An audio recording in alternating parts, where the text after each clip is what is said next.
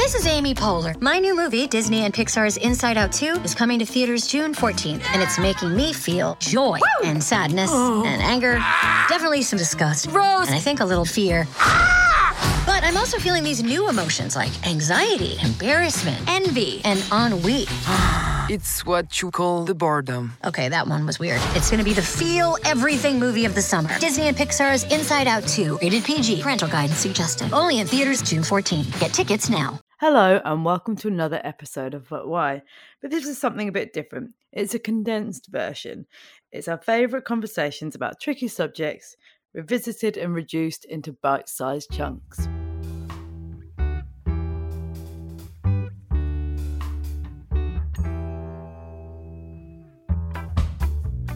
Hello and welcome to another episode of But Why, the podcast that's all about digging into big questions and tricky topics via honest conversations. This week we're going to be looking at expectations, which is actually a really fascinating subject. We were meant to record this episode last week, but I had a technical error in that I had my microphone the wrong way around, which means I've been mulling this subject for some time and I'm really looking forward to getting into it. Anyway, a bit about my guest. Poorna is an award-winning journalist and author. She is the former executive editor and global lifestyle head of Huffington Post. She won Stylist Rising Star Award in 2019, Red's Magazine Big Book Award in 2019, and she's published 3 works of non-fiction and most recently her first work of fiction, which I was lucky enough to read an advance copy of and absolutely love. I actually still think about the characters a bit. I feel like they're my mates, so that's a compliment to your writing, and that is called Case of Emergency, and we'll be talking about it a bit today. Without further ado, let's get cracking. As a kind of starter, would you say that you have high expectations? Have you always, if so, have you always had it? Is it something that you have to work on? I think that my expectations have changed a lot over the years, and the reason why I say that is because I think that when I was younger, I think a lot of the expectations that I had for myself, I don't think came necessarily directly from me. I think that they were, as they are for a lot of people, I think that they were shaped a lot by, societal conditioning and pressure. And, just even things that we consume like TV and film and so on. And, expectations that your parents have of you and so on. I think that nowadays, and definitely in the last few years, that has changed. I mean, I would love to say that I'm free from societal expectations, but I live in society, so I don't really think that's a realistic prospect. But I definitely know that the expectations that I currently have of myself are mostly from myself and are based on the things that I know I want and will make me happy. And I'm talking about every aspect of life, from my career to dating to, even the kind of older woman that I want to be. And I would say that, I'm very aware that when, I talk about things like this, it sort of sounds oversimplistic, like, yeah, I can do that too. That's really easy. But it is the result of a lot of hard work. It is the result of making a ton of mistakes. The end result is that whatever expectations I have of my life now will change in about 5 or 10 years. It's really interesting, isn't it? Because when I think of expectation, I kind of was raised to be ambitious and to aim for quite high things all the time. And there were inherited ideas, and in some ways they're useful because they've given me a lot of motivation to shape particularly the career that I've got.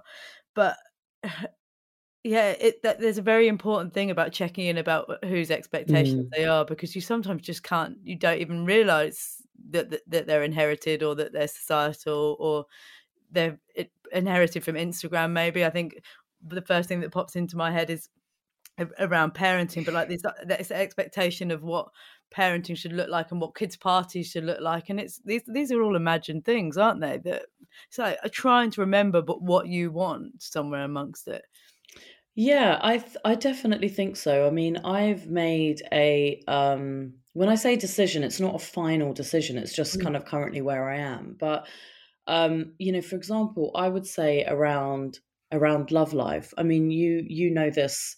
My sort of like story around this, but my husband Rob died in 2015, and I think that was a real defining point of between, having spent most of my life working towards meeting someone and getting married, and then that relationship just being wonderful but also so difficult.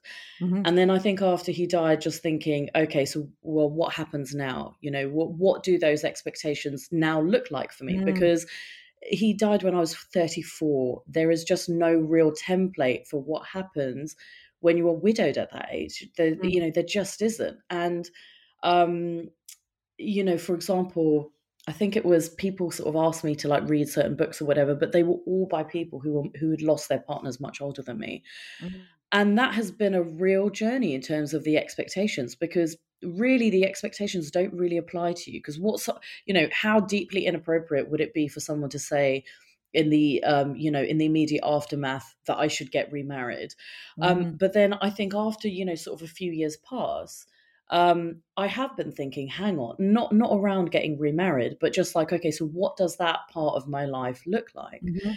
And I think that, obviously this is against the backdrop of the pandemic. So all of us have some horrendous catharsis that has come out from that period. But I think that I just realized that because around that time, I wasn't really, enjoying dating. I would say leading up to the pandemic, I think I Mhm. felt that I should be meeting people and it should be leading to something serious. But at the Mhm. same time, I didn't know what I wanted and I didn't feel like I wanted that and so on. And I think like during the pandemic, I just had this really clarifying moment where I know that this sounds so this might irritate a few people, but I just realized I didn't want any of that. I don't want to get remarried. I don't want to date because it might turn into something serious. It doesn't mean that the door is closed on it at Mm. all. The older I get, the more I realize that people don't really owe you anything. That's a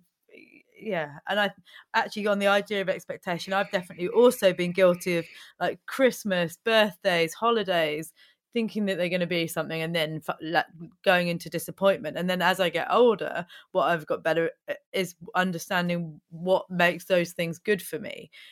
So putting in time on my own, being able to exercise, and therefore you're not just hoping for the best that things are going to work out, and better at putting the things in place to get there, I think.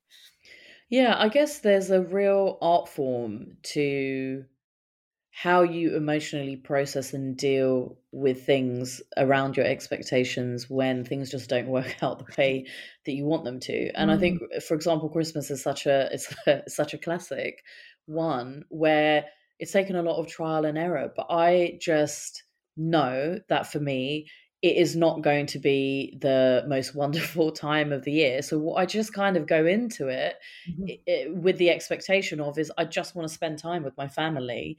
I want to have some nice food. And that's all it needs to be. It doesn't need to be the best time of year, because I don't think you can script moments like that. You can't script your greatest hits. Very Mm. often those things happen when, I don't know, you're having a family dinner while on holiday and you're in some place that turned out to be spectacular and none of you have ever been there before.